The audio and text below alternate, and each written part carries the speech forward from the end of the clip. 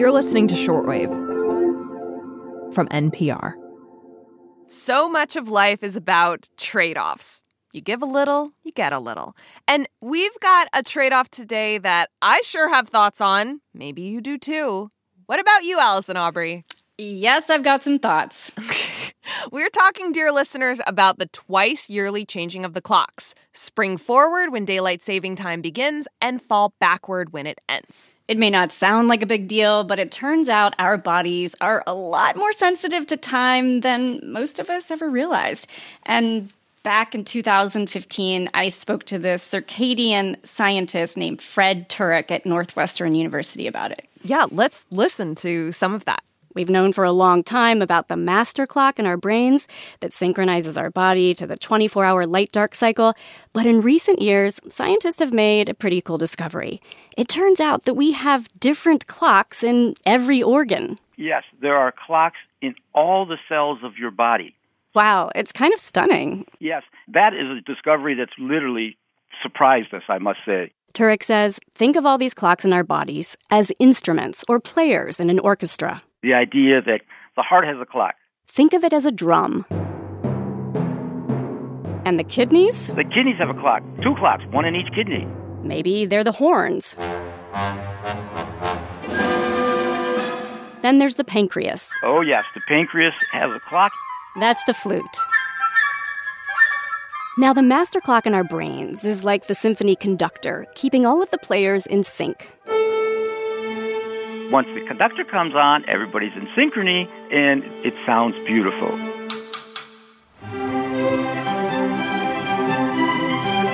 The idea that your body is functioning normally when everybody's in synchrony with the master conductor in your brain. You're sleeping well, eating regularly, and feeling good. But what if the clocks get out of sync? It sounds so bad, right? The clash, the cacophony. Yeah, cacophony, that's how I feel daylight saving time. It's kind of like, you're just all over the place. And that really takes us to today's debate that if we do away with switching the clock twice a year, which many scientists say would be a good idea, the debate is which one is better, having extra sunlight in the morning or the evening? Yeah, and in a rare bipartisan moment, the U.S. Senate voted unanimously earlier this month to make daylight saving time permanent. Some states have already opted out of the twice-annual clock change. Most of Arizona and the state of Hawaii, for instance, remain on standard time year-round. For any change to permanently do away with the clocks changing around the country, though, the House of Representatives would need to pass the measure, too.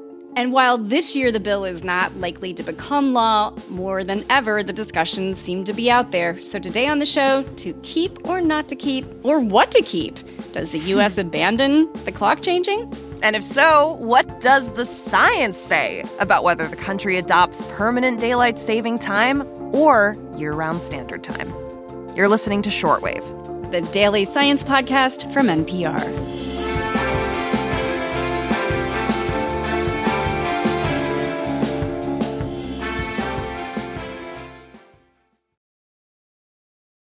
It was only 2 weeks ago that we set our clocks forward an hour. And I had to, remember which buttons to push on the microwave to make it happen. But, unless you went to bed an hour early, most of us lost an hour of sleep. It's kind of tedious.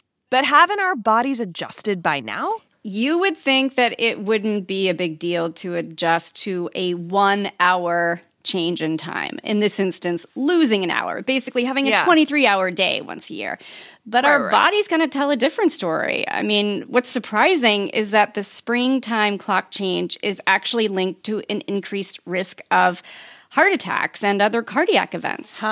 And I talked to a cardiologist, his name is Jay Trudeau at Montefiore Health, who has actually documented this phenomenon. He compared hospital admissions for a type of heart arrhythmia, or irregular heartbeat, called atrial fibrillation in the days after the springtime change compared to the rest of the year. We found that there were more hospitalizations for atrial fibrillation after the springtime change. I was very surprised because it's just 1 hour change. Why should it cause this large effect? He says people who ended up in the hospital with AFib, as it's referred to, had other risk factors too. These weren't young, healthy people. So the time change wasn't the sole cause of their event, but likely the factor that put them over the edge. So why does this happen? Do scientists know?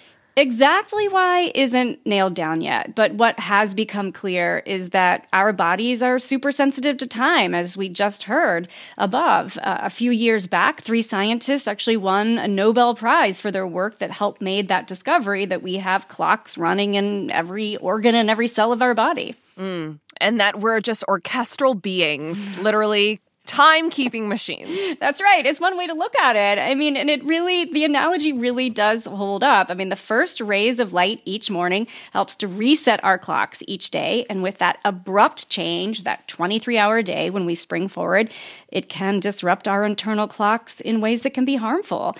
In addition, think about this, Emily. When much of the nation is tired and groggy on a single day from collectively losing an hour of sleep, it can lead to a lot of distracted drivers on the road. Traffic accidents after the time change, there's definitely a signal that there's more of those after we change the clocks, just like there are more workplace accidents and such. And if I can make my own admission, I was involved in an incident on the Wednesday after the time change last week. He collided with another car. I don't have all the details, but it was not his fault. And Emily, this may seem like a coincidence, but it turns out I was also involved in a traffic incident the day of the spring forward change. Oh, no. Are you okay? I am completely fine. What happened is I actually backed into my neighbor's Tesla. He was not in his usual parking space. I was in a hurry, running late, and boom, it was just easy to do. I didn't look in the rearview mirror. Thousands of dollars later, questioning why this happened, I decided to reach out to the circadian medicine clinic at Northwestern. I spoke to Dr. Sabra Abbott. She's a neurologist by training, and her research focuses on understanding the impacts of timing on our health. Can you claim daylight savings time is to blame? Probably. I don't know if that would hold in court, but you probably were sleep deprived. You were probably a little misaligned, and I think that probably played a role in that. Now, thankfully, no one was hurt in my fender bender, which is the most important thing. But one study from 2020 found a 6% rise in fatal car crashes after the spring time change. Wow. You know, the data is a little bit mixed on this. Some studies point to higher risks of accidents in the morning during daylight savings months due to the darkness in the morning. It can kind of go both ways. But Abbott says what is very clear is that there are negative health effects linked to shifting the clocks. This is fascinating to me. And you know, it's tough to determine causality here, like she's saying. But part of the scientific process is stepping back from individual experiences and looking at broad trends. And if you're saying that health and safety kind of trend in a bad direction around this time of year because of the clock change, what is the conversation like about doing away with it entirely and just keeping to one time in the U.S.? I think there's a lot of support for that. There's support among politicians, among some scientists, support among people who are just annoyed by the time change.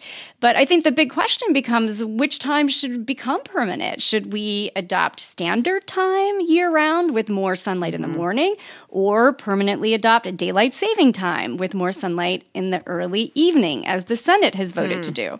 Well, if the early rays of the sun reset a human clock, wouldn't daylight saving time kind of misalign with our natural rhythms? Well, that's exactly the concern. And Dr. Abbott says a lot of sleep scientists think that the Senate got it wrong. One of the consequences of permanent daylight savings time is actually that you end up finding it harder to fall asleep at night because you're getting that light later in night when it actually pushes time later, and you're getting less of that light in the morning, which makes it harder to wake up in the morning. In fact, the American Academy of Sleep Medicine has a position paper on this in favor of moving to permanent standard time, so more light in the morning.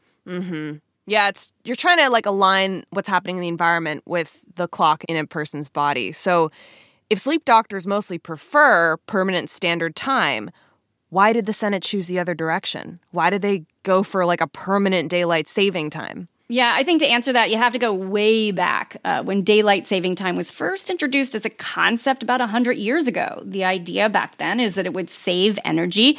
If people needed less power to heat their homes in the evening, there'd be some energy efficiency.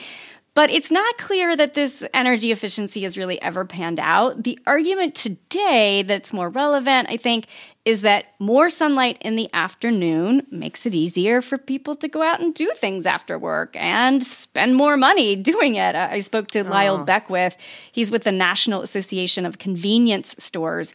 And that group actually lobbied way back in the 1980s to extend daylight saving time for a longer stretch of the year for this very reason. When people come home from work and there's more daylight, they tend to be more active. They go to sporting events, they play softball, they golf, they barbecue, and that translates into an increase in sales of people coming in to buy more water, more Gatorade, more beer, more charcoal, more everything. They don't have specific numbers on this, but he says stores tell him that they see a 15 to 20% boost in sales at this time of year. Yeah, I'm guilty of this. I'd be in that data. But, this is just like human health colliding with kind of economic health. It's a story that is classic. And you said, though, it's unlikely such a change will become federal law this year, even if the conversation has been stewing for a long time. I think Congress may end up giving up on the measure this year because, let's just face it, there are lots of high priority issues right now. There's Ukraine and inflation. And the House of Representatives does not have a plan at the moment to vote on it. Though it is worth noting that it passed the Senate by unanimous consent, meaning no one objected to it. There was no actual roll call vote.